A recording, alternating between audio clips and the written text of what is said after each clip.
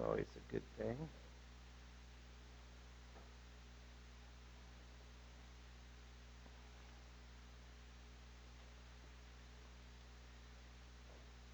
If you're visiting with us today, there is a response card in your bulletin. Put that, or just give that to me afterwards, or to Dave or one of the elders. That'd be great. And if you are visiting and I haven't met you, I would love to meet you after the service. With that said, if you would get out your sermon outline, it says it came upon the midnight clear. Sounds like a Christmas theme to me. And we are in Ruth chapter 3.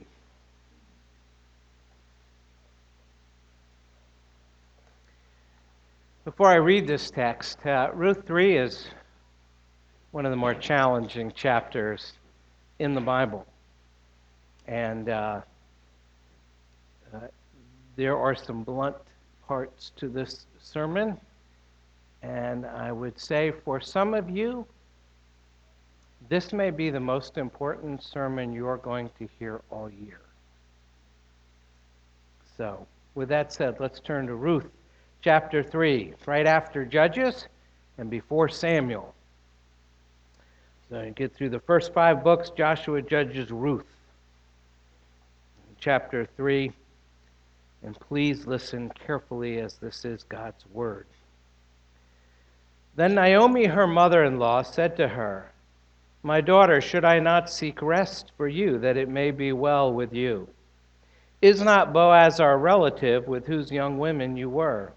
See, he is winnowing barley tonight at the threshing floor. Wash therefore and anoint yourself, and put on your cloak, and go down to the threshing floor. But do not make yourself known to the man until he has finished eating and drinking. But when he lies down, observe the place where he lies. Then go and uncover his feet and lie down, and he will tell you what to do." And she replied, "All that you say I will do." So she went down to the threshing floor and did just as her mother-in-law had commanded her. And when Boaz had eaten and drunk, and his heart was merry, he went to lie down at the end of the heap of grain. Then she came softly and uncovered his feet and lay down. At midnight the man was startled and turned over, and behold, a woman lay at his feet. He said, "Who are you?" She answered, "I am Ruth, your servant. Spread your wings over your servant, for you are a redeemer." And he said, "May you be blessed by the Lord, my daughter. You have made this last kindness greater than the first, and that you have not gone after young men, whether poor or rich. And now, my daughter, do not fear. I will do for you all that you ask, for all my fellow townsmen know that you are a worthy woman. And now it is true that I am a redeemer. Yet there is a redeemer nearer than I. Remain tonight, and in the morning, if he will redeem you, good, let him do it. But if he is not willing to redeem you, then, as the Lord lives, I will redeem you. Lie down until the morning." So she lay at his feet until the morning, but arose before one could recognize another. And he said, "Let it not be known that the woman came to the threshing floor." And he said, "Bring the garment you are wearing and hold it out." So she held it, and he measured out 6 measures of barley and put it on her, and she went into the city. And when she came to her mother-in-law, she said, "How did you fare, my daughter?" And then she told her all the man had done for her, saying, "These 6 measures of barley he gave to me. For he said to me, 'You must not go back empty-handed to your mother-in-law.'" She replied, "Wait, my daughter, until you learn how the matter turns out. For the man will not rest, but will settle the matter today." The word of the Lord. Let's pray. Heavenly Father, this is your word, and we do need it, and we always need it. And we need to be reminded of your commitment to us. We need to be reminded that we have a Redeemer who loves us with a steadfast love. We need to be reminded of Jesus. Lead us to him this morning, for we ask this in his name. Amen. We are a culture that dreams big about love. Most of our movies, music, and books, at least the most popular ones, have some sort of love story woven into them. Even the successful TV shows seem to have some sort of required love interest in the show. And it doesn't matter if the show or the movie is a spy thriller about saving the world from imminent destruction. If there isn't a good-looking guy or girl standing there with you, then we're all going to die. And nobody dreams bigger than Disney. Think about it. The promise of Disney, marriage happily ever after, dominates the popular mind of our age. It's a really nice dream, but it's often presented in a way that's totally unrealistic. The Disney dream raises unrealistic expectations and then dashes them on the rocks of human weakness. Naive expectations make us high maintenance, super sensitive, cynical, and doubting the possibility of love. The New American Journey turns out to take us from naivete to cynicism. And in the end, we wind up feeling bitter and betrayed, and the magic is gone. And people carry over this Disney dream to their everyday life. If only I find the right person. If only I get the right job. If only we buy the right house. If only we go to the right school. If only, if only, if only. And the Disney dream not only fails to prepare us for suffering, or for making tough choices, or for getting through the hard times, it often makes everything even more difficult. It convinces us to expect the best, and we're blown away when we discover the worst. Discovering the reality and ugliness of sin leaves us floundering. We don't know how to react. And we certainly don't know how to react biblically, and we didn't expect that we would need to do anything biblically. It's just supposed to all work out.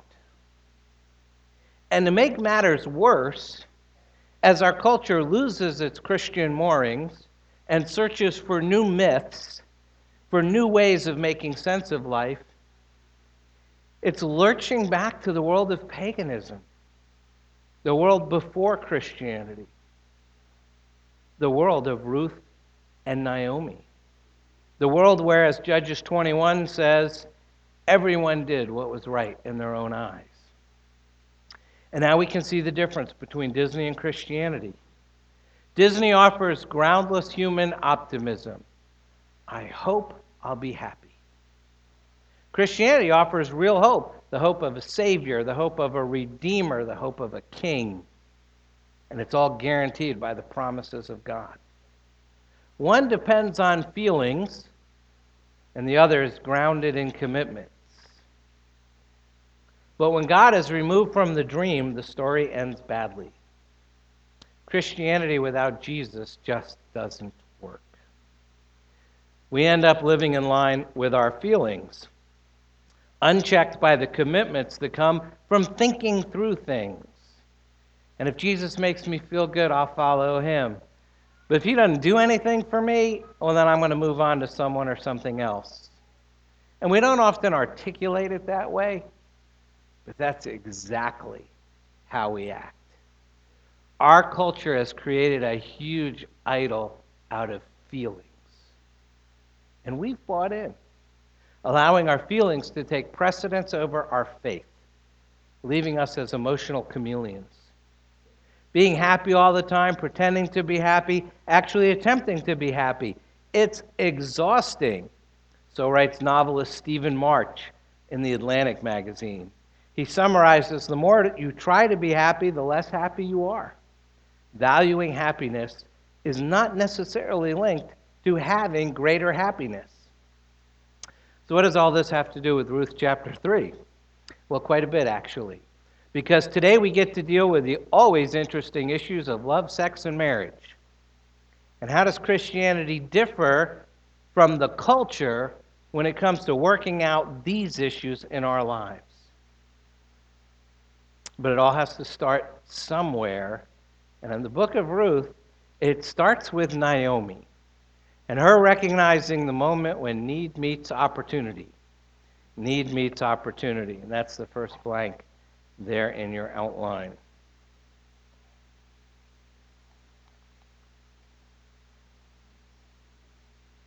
We read starting at verse 1.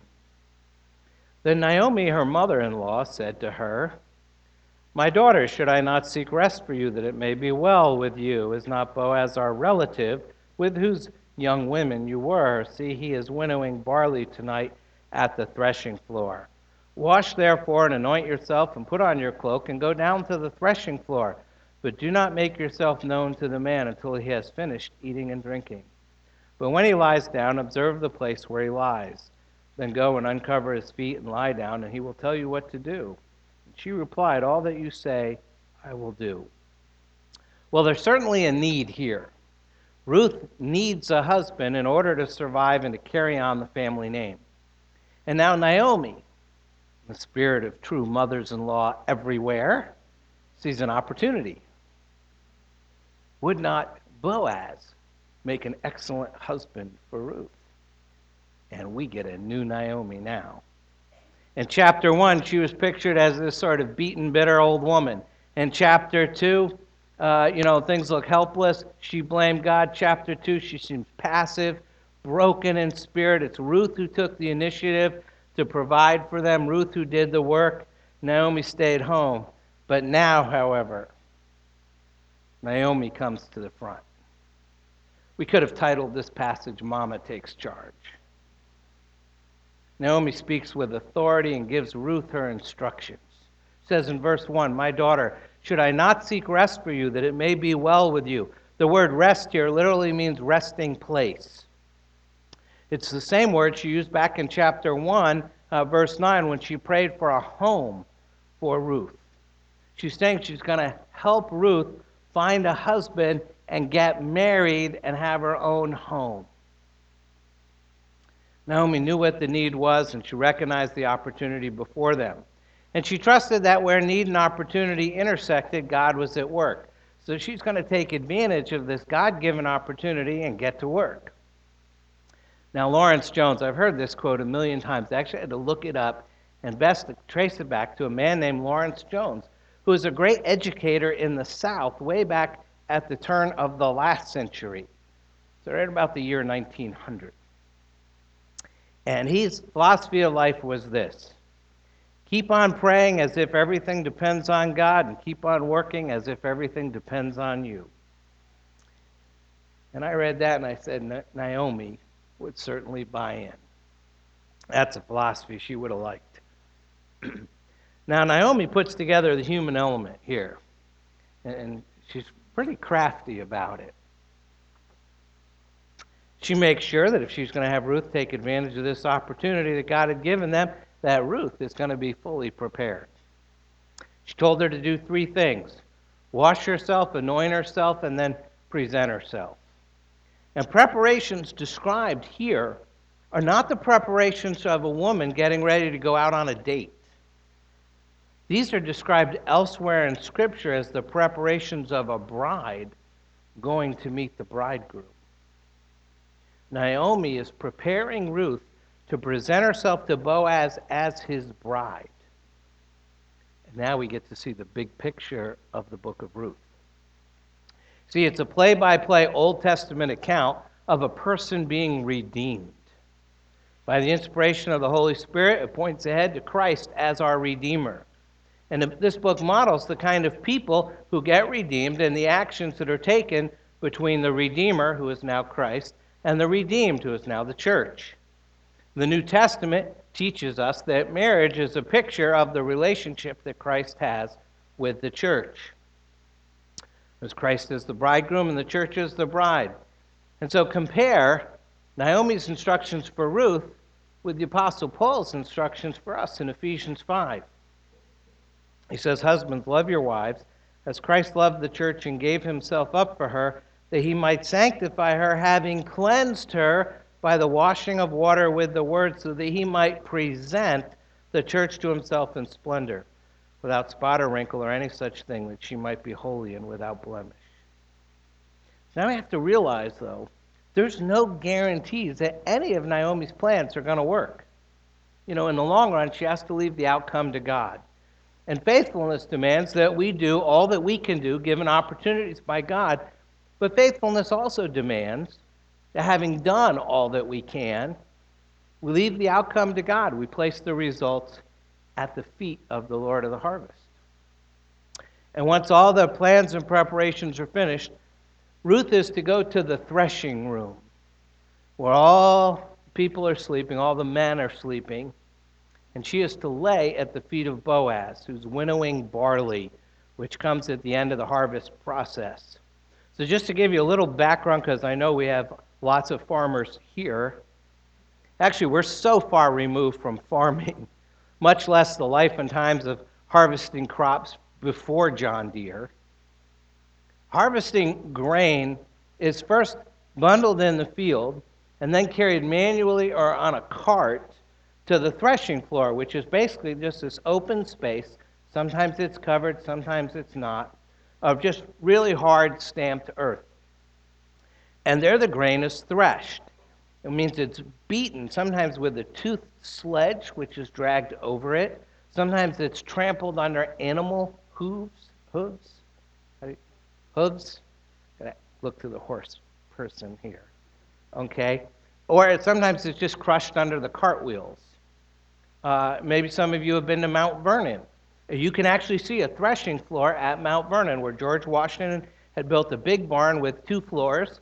And the top floor was the threshing floor. And they basically throw all the grain on the floor, and the horses would go around sort of like a carousel, and they'd walk on the grain, and they would crush the grain so that the husks can be separated from the kernels.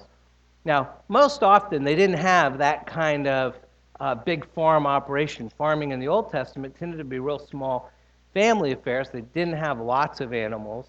And so this separation was usually done with what we would call a pitchfork. They would toss the wheat or the barley into the air, and the lighter chaff would be blown farther away from the heavier grain.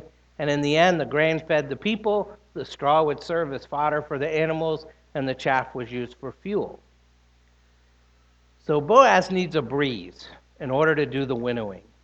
And Naomi figures the wind is right, and she knew that Boaz would be winnowing, and he'd be sleeping by the grain overnight so that no one would steal all the results of his hard work.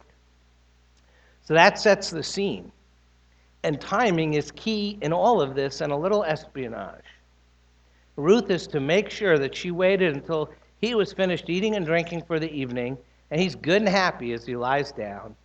And then she's to spy out exactly where he lies down so she doesn't show up at the threshing floor in the dark, all dressed up, and wind up uncovering the feet of someone else. Someone who wasn't as noble as Boaz, or something noble wouldn't be the response. So Ruth is putting both her reputation and her personal safety in grave danger. If you remember, Boaz already warned her about the risk that a foreign woman would encounter even gleaning in the fields during the day. Boaz has commanded the men not to touch her. How much greater would the danger be if she was going to present herself alone to a man in the middle of the night? And she's to uncover his feet, which in ancient Israel is a symbolic proposal for marriage. Now, this phrase, uncover his feet, is a little tricky.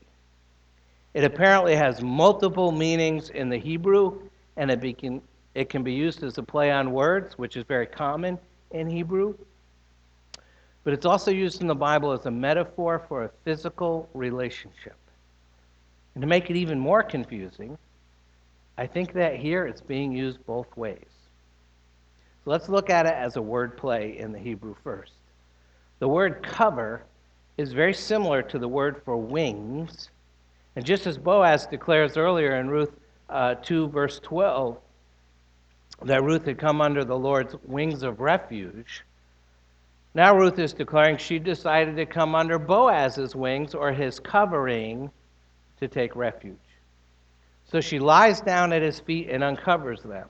Now, to do this, uncover his feet, to say this is violating a cultural norm of the day would be a huge understatement.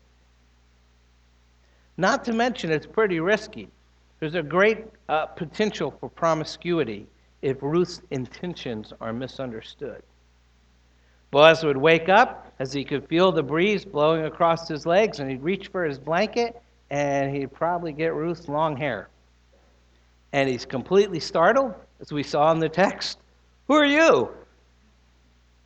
He doesn't know who's at his feet. Now here's where Ruth's plan diverts from Naomi's plan. Naomi simply wanted Ruth to let Boaz decide what happens next. But Ruth, with an even nobler plan, wants to make it clear what her intentions were, that she wants a commitment to marriage, not a single night of passion. And in the ancient world, the commitment of marriage is symbolized by this gesture of covering someone with the corner of one's robe. If they were wearing a robe, you literally pick it up and put it over the other person. And this custom is roughly the equivalent of an engagement ring in our culture. And that's what she's referring to in verse 9 when she says, "Spread your wings over your servant, for you are a redeemer."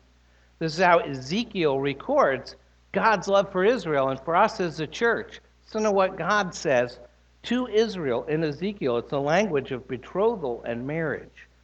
It says, "When I passed you by again and saw you, behold, you are at the age for love, and I spread the corner of my garment over you and covered your nakedness. I made my vow to you and entered into a covenant with you, declares the Lord God, and you became mine." So it's clear, the Bible teaches this is a betrothal. This is a marriage action. This is asking for a commitment. Now, to be honest, it's a pretty audacious plan.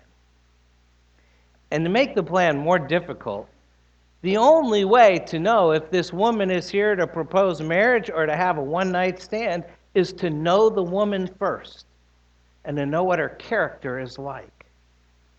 But it's dark, it's midnight, and you better be sure you could be making a huge mistake. I mean, your total reputation is on the line here. As one scholar said, what is one to think of a woman who bathes, puts on perfume, and then in the middle of the night goes out to a field where the man is sleeping and uncovers his legs? If she's discovered, it won't look good. I thought about that. I have 2 married daughters, and if one of my daughters had suggested this plan to me, I would have said, "What, are you crazy? That's not going to happen." But Naomi's plan minimizes some of these problems. By having Ruth go at night and approach Boaz only after he's asleep, she minimizes the possibility of Ruth being seen by the others. And by having her carefully watch where he lies down, she minimizes the possibility of her going to the wrong guy. By telling her to curl up at his feet, she minimizes the risk that he wouldn't notice her. Her plan's a failure if he doesn't wake up and say, "Who are you?" If he just sleeps through the night, this is not going to end well. But even with all of that, Naomi is counting on the character of Boaz to not take advantage of Ruth. Now, there's a neglected aspect of love on display here, and that's wisdom. Our culture puts feeling and feeling in love front and center, but totally forgets about thinking and thinking in love. Not Naomi. She thinks about how to bring love about, and that's wisdom. And without wisdom, Naomi and Ruth's situation would never change. Far too often today, we've surrendered love to the world of feelings. We've separated thinking and feeling and when it comes to the subject of love. Now, our hyper-judgmental culture would be quick to call Naomi's plan manipulation. But it's only because the romanticism of the Disney dream has hijacked the word love. If you think about making virtually any other major change in your life, going to college, buying a house, starting a business, changing jobs, we think it through. We present a plan to the bank or to the investors or to the financial aid office. They want to make sure we're thinking it through. And it's not manipulation when you do that to buy a house or start a business. So why is marriage different? And it's important because it's very rare in our world for anyone to make a commitment without thinking it through. Let's look at this more closely. Earlier, Naomi and Boaz had protected Ruth's purity. We saw that. The commands: don't touch her, take care of her, don't go to another field. You can't be protected in another field. But with this plan, Naomi is trying to protect Ruth from loneliness. And I believe our culture does exactly the opposite. By not protecting purity, it creates loneliness. Tim Keller summarizes the differences between Christianity and the culture's view of sex. He writes, "Sex is a unitive act. It is a way of saying I belong exclusively to you. After two people have given one another their whole life in a public covenant, sex seals that commitment. It's like glue, a way of creating deep intimacy between two people who say, all the rest of my life belongs to you. If you have sex outside of marriage, then you're saying, I want your body and I want to give you my body, but I don't want to give you the rest of my life.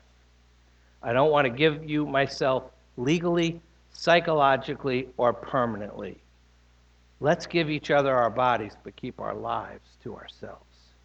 Let's stay independent." I think that's a very profound way of looking at this subject.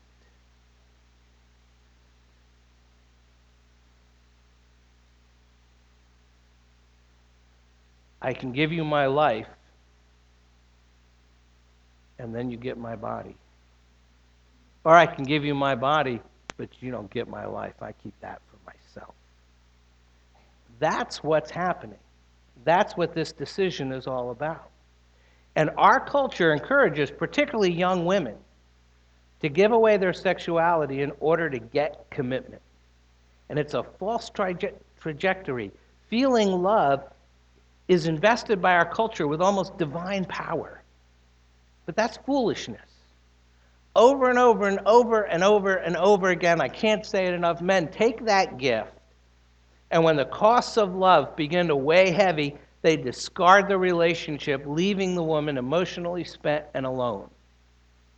Another article in the Atlantic magazine, writer Kate Bullock interviewed 5 young women, recent college graduates. So we're talking 23, 24 years old, who are immersed in a hookup culture of sex without commitment. And she was surprised, she was shocked to discover that all of them wanted to get married. All of them wanted to make and to receive commitments. And all of them were tired and couldn't bear the constant sexual auditioning that led nowhere. In contrast, when we think biblically, we realize that Hesed love, unconditional love, covenant love, steadfast love, provides the framework for both feelings and commitment. Dietrich Bonhoeffer, writing from prison in Nazi Germany, said it's not your love that sustains the marriage, but the marriage that sustains your love. The biblical model connecting sex with commitment helps to keep people whole. But the cultural model, separating sex from commitment, fractures not only the relationship, but the person as well. And people are left with not only no commitment, but without the covenant love and the covenant loyalty that define biblical relationships. That doesn't happen to Ruth. She greatly values covenant loyalty. So next we see that loyalty meets honor. Look at verse 6. Loyalty meets honor. Naomi sends Ruth to the threshing floor to lie at the feet of Boaz. And this sort of unusual instruction is actually a two-pronged affair. It's a request for marriage from the bride to the bridegroom, but it's also an act letting Boaz know that as one in bondage, she's willing to receive redemption from her kinsman redeemer. Of course, in both ways, the scenario prefigures Christ. First, as the bridegroom to his bride, which is the church, and second, as the redeemer of his people. And so that sets the stage for these instructions to be carried out, starting at verse 6. Let me just look there for a moment. It says, so she went down to the threshing floor and did just as her mother-in-law had commanded her. And when Boaz had eaten and drunk and his heart was merry, he went to lie down at the end of the heap of grain. And she came softly and uncovered his feet and lay down. At midnight, the man was startled and turned over, and behold, a woman lay at his feet. I just think that's a hysterical line. He said, "Who are you?" And she answered, "I am Ruth, your servant." Last part of verse 9 and verse 10. Key parts here. She says, "Spread your wings over your servant, for you are a redeemer." And he said, "May you be blessed by the Lord, my daughter. You have made this last kindness, hesed, greater than the first, in that you have not gone after young men, whether poor or rich. And now, my daughter, do not fear. I will do for you all that you ask. For all my fellow townsmen know that you are a worthy woman. And now it's true that I am a redeemer. Yet there is a redeemer nearer than I." It basically means a closer relative. "Remain tonight, and in the morning, if he will redeem you, good, let him do it. But if he is not willing to redeem you, then as the Lord lives, I will redeem you. Lie down until the morning." So we see here Ruth is tremendously loyal. First, in verse 9, she says, "I am Ruth, your servant." She displays a servant attitude. Notice what she doesn't do. She doesn't identify herself as Ruth the Moabite, but as Ruth, your servant. Her mindset is not on what she would gain, although that's great, but rather on what she could offer. And in verse 10, Boaz praises her for her selfless action. He says, "You have made this last kindness, this last hesed." And you have to go back to the previous two sermons, really get the whole detail on how important that word hesed is. Steadfast love, everlasting kindness, the dominant word of the Old Testament. He says, "You've made this last hesed greater than the first." Earlier in chapter 2, Boaz had honored Ruth's loyalty to Naomi. He praised her for her sacrifice in leaving Moab and her family, and now he tells her that her loyalty increases. She's been loyal and kind not only to Naomi, but to Boaz as well, and he praises her for it. And he continues on praising Ruth because she did what was right and what was according to the law when he says, "You have not gone after young men, whether rich or poor." Obviously, it's a different time because those young men were not redeemers. Today, people get married for lots of different reasons. Some people marry for money. They're looking for status, not love. But most people do marry for love.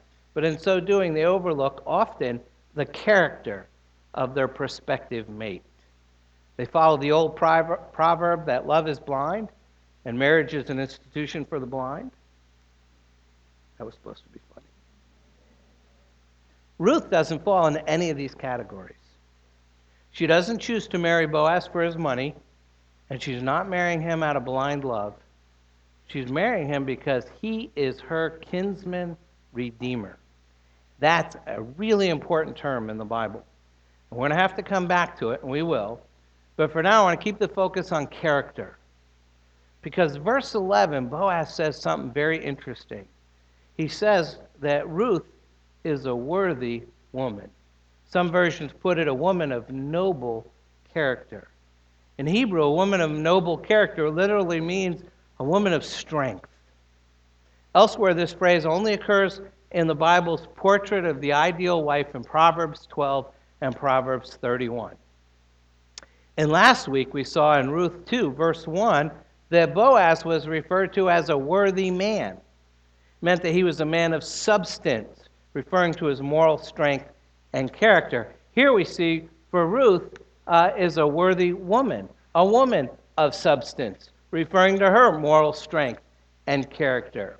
Clearly, the word strength doesn't refer to physical strength, but strength of character, her devotion, her creativity, generosity. It's talking about moral and spiritual strength.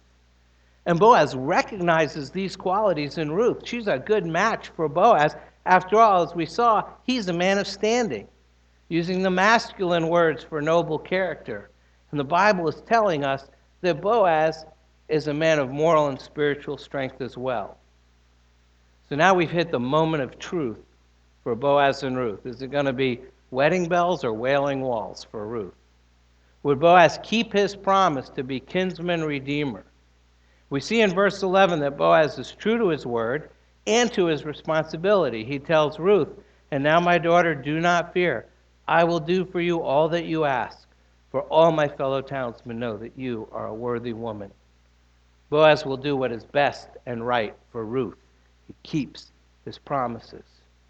Now, earlier in verse 9, Ruth tells Boaz she has come to him because you are a redeemer. She recognizes Boaz's position in the family. She honors Boaz for being willing to redeem others, even when it means taking a risk on their behalf. In essence, what Ruth asked Boaz to do is to answer his own prayer. He had prayed back in chapter 2, verse 12, "The Lord repay you for what you have done, and a full reward be given you by the Lord, the God of Israel, under whose wings you have come to take refuge." Ruth reminds Boaz of his own words when she says, "Spread your wings over your servant, for you are a redeemer." She's telling Boaz, you're God's agent to bring about the reward you promised and the reward you prayed for. I find refuge in the shadow of his wings, but you're the means by which that will practically come about. And you have to love Boaz's reply, verse 10, "May you be blessed by the Lord, my daughter. You have made this last kindness, this hesed, greater than the first, that you have not gone after young men, whether poor or rich." One commentator says when Boaz refers to her latter kindness, he's referring to her abandonment of homeland and family out of devotion to Naomi. But now we see something even more impressive. She's not marrying out of either passion or greed, but setting aside personal preferences, she chooses a marriage of benefit to her family. She reckoned her own happiness as secondary to the provision of an heir for her late husband and for Naomi. She doesn't pursue the attractive option of a young man. And Boaz takes note of all this and rewards her. Now, there's a few things that you have to know to really understand what's going on here. First of all, kinsman redeemer is an uncommon but extremely important term in the Bible. In Israel, kinsman redeemers are a circle of close relatives whose duty is to protect the weak members of the family. And Leviticus 25 actually explains most of their duties. They're to buy back land which poor relatives had been forced to mortgage. They're to buy the freedom of relatives whose poverty had been forced to sell them into slavery. They're the ones who ensure that family members receive justice when they had to go to court. In short, it's the job of the kinsman redeemer to keep the family and the property together. But Ruth has no idea how Boaz, her kinsman redeemer, is going to receive her. She simply had to trust that he'd do the right thing. And that's not always easy. Boaz could refuse to receive Ruth. He could get offended or angry. There's risks in this plan. But Ruth trusts in her kinsman redeemer, and so she carries out the plan. No guarantees, but she demonstrates trust. And that's what pleases God. God doesn't expect perfection. He doesn't even expect success, at least not by any sort of human measurement. He simply wants us to trust him. And that's what Ruth does, and that's what we can do. The kinsman redeemer is a picture of the Lord Jesus Christ. He is our kinsman redeemer. And the reason the word redemption is used so often in the New Testament to describe the work of Christ. Christ paid the price so that the one redeemed may be free. We're the ones who've been freed from slavery to sin by the death of Christ on the cross. He bore our sins. He paid our penalty. He redeemed us. And the only biblical example of a kinsman redeemer in the entire Bible is Boaz. And it reveals the love side of redemption. So far, everything's going well. Ruth has followed Naomi's instructions. She's gone to Boaz in the middle of the night, proposed marriage. Everything's on track. And then we get to verse 12. And we see that Boaz prevents false expectations. And essentially he's telling Ruth not to get her hopes up too soon. Because he tells Ruth in verse 12, "Now it's true that I am a redeemer, yet there is a redeemer nearer than I. There's someone else, another relative who's closer to Naomi. He has to be asked first." That's just the way life is sometimes. About the time we near the finish line, somebody moves it. No sooner have you pumped the water out of the basement, you discover a leak in the roof. No wonder the Bible praises patience as a virtue. But we see that Boaz doesn't leave Ruth's hopes lying dashed on the ground. He makes a promise, verse 13. Remain tonight, and in the morning, if he will redeem you, good, let him do it. But if he is not willing to redeem you, then as the Lord lives, I will redeem you. He makes a promise before the Lord that if this other man chooses not to marry Ruth, he will.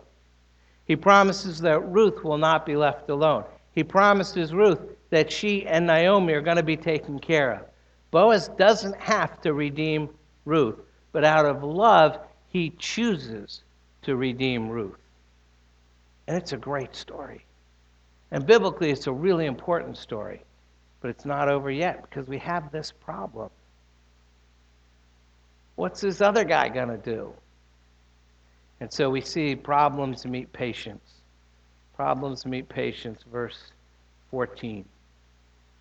So she lay at his feet until the morning, but arose before one could recognize another. And he said, let it not be known that the woman came to the threshing floor. And he said, bring the garment you are wearing and hold it out. So she held it, and he measured out 6 measures of barley and put it on her. Then she went into the city. When she came to her mother-in-law, she said, how did you fare, my daughter? She told her all the man had done for her, saying, these 6 measures of barley he gave to me, for he said to me, you must not go back empty-handed to your mother-in-law. She replied, wait, my daughter, until you learn how the matter turns out, for the man will not rest, but will settle the matter today. So earlier, Boaz has told Ruth that all the townspeople had recognized that Ruth is a worthy woman, a woman of noble character. Now Boaz moves to protect that reputation. He tells Ruth to get up before she can be recognized so that no one will know she was there. After all, how would it look for everyone else there to wake up and see Ruth lying at Boaz's feet? You know what they think.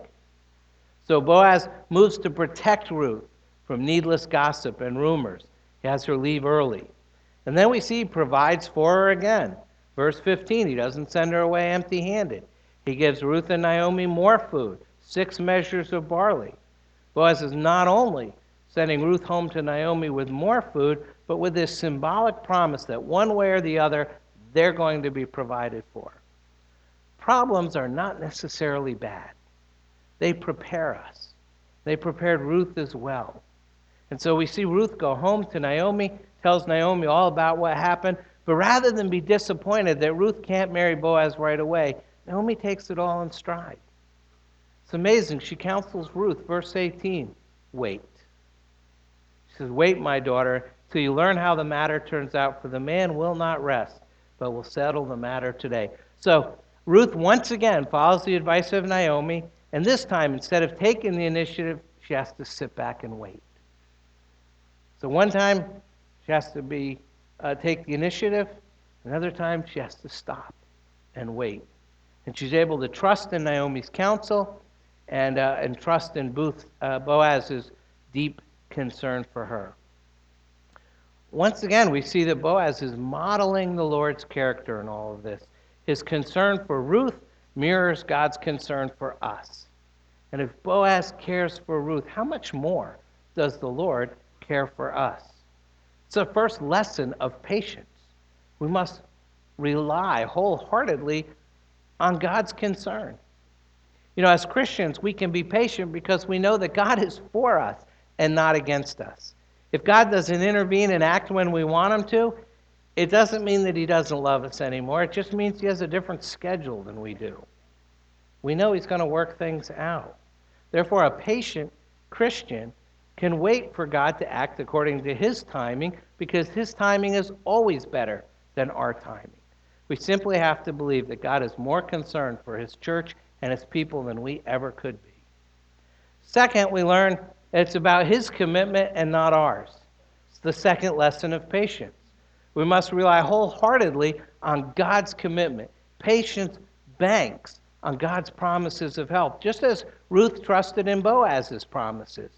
We can be confident, we can endure hard circumstances because we know God is for us, who can stand against us. We can be resolved to wait out the storms because we know that God said he won't let them overwhelm us. And like Boaz, he is committed himself to protect us and provide for us. And because God is the same yesterday, today, and tomorrow, it's the same lesson. God's commitment is a commitment worth waiting for. You want to write that down. God's commitment is a commitment worth waiting for. God is just as committed to his people today as he was to Boaz in Bethlehem. He only asks that we wait patiently and watch him fulfill his commitments, his concern, his commitments, and third, his character, not ours. It's the third lesson of patience. We must rely wholeheartedly on the character of God. Ruth could depend on Boaz because his character inspires confidence. He kept his word. He kept his promises. He's trustworthy. And again, Boaz reminds us of God's character. If Boaz is trustworthy, how much more so is the Lord? God does what he says he'll do. God's character is consistent. He's steadfast, loving, and kind. And because of God's character, we can wait patiently for God's action. We can wait for God's redemption. And we can wait because redemption, in the end, is a love story. It's a love story. The point of all this is to show that the mercy Boaz displays is not mandatory. It's offered freely. Boaz had plenty of loopholes in the law. If he wanted to use the law to limit mercy, he certainly could have done so, but he chose not to. We can always find a law to limit mercy. There's always a good reason to be stingy and to justify my unwillingness to help. Kind of like the priest and the Levite in the Good Samaritan parable. Boaz could have played the priest or the Levite, so to speak, but he chooses to be the Good Samaritan and to display the mercy of God in redeeming Ruth. We know the ultimate Good Samaritan is Jesus, who saw us lying in our own blood, half dead, side of the road, slaves to sin, and came to redeem us from our sin and to deliver us. Christ doesn't have to redeem us. We're lost sinners. If he chose not to redeem us, he'll still be a holy and just God. But he loves us. And he loved us so much that God the Father sent God the Son to save us, to redeem us. See, salvation through redemption is a love story. We have it told right here in simple language, illustrated by the story of Ruth from Moab and Boaz from Bethlehem. Boaz agrees to serve as Ruth and Naomi's redeemer and to save them. And it's striking that this occurs at midnight. How many times in God's word does he come to bring salvation and judgment in the middle of the night? You know, it'd be easy to deduce from the book of Ruth that this is how we're to approach our Redeemer, humbly lying at his feet and asking him to be our Redeemer. And certainly I think there's a lot of truth to that. And if Jesus is not your Redeemer this morning, you're much worse off than Ruth was. If you're here this morning without the redeeming blood of Jesus Christ covering your sins, then you're in the same boat as Pharaoh's firstborn son when the angel of the Lord passed over in the last plague.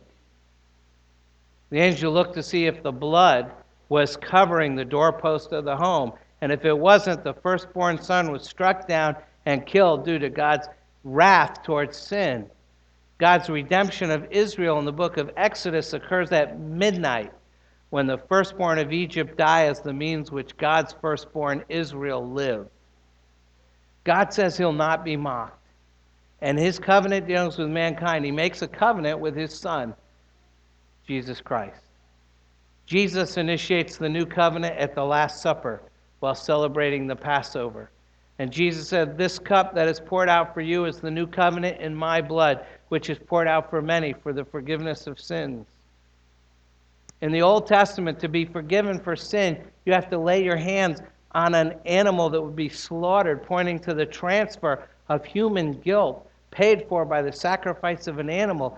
Now, the New Testament tells us that without the shedding of blood, there is no forgiveness of sins. Furthermore, the New Testament tells us that the blood of bulls and goats could never take away sin. But Jesus Christ is the perfect, spotless, blameless sacrifice who came to die on the cross to perfectly pay for our sins as our Redeemer. We've been bought with a price, the blood of Jesus. And the greatest of prophets saw Jesus and declared, "Behold, the Lamb of God who takes away the sins of the world." Of course, one day there's another midnight.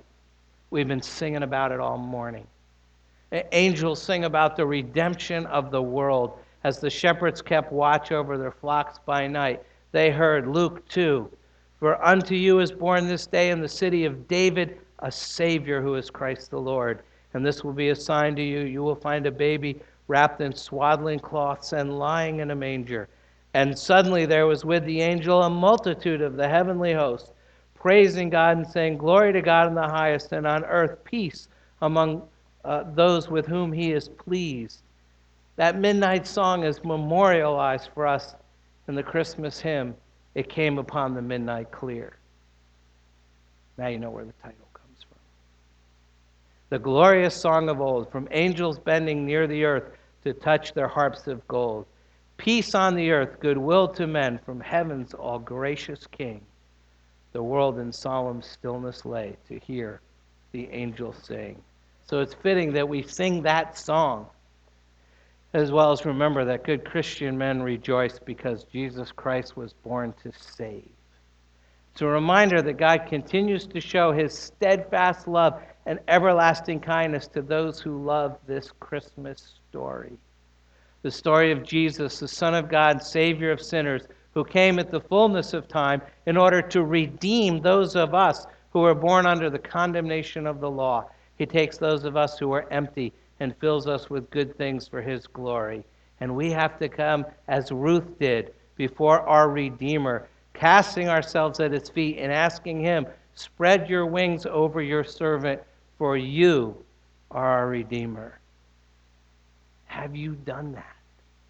Have you asked Jesus to cover your sins? Have you asked Jesus to be your Redeemer? Because I don't know what your feelings are telling you this morning, but I know when it's time to make a commitment. And that time is now. Think it through. Be wise. For it's almost midnight. Think about that. You need to pray. Take a moment to do that, and then I'll close.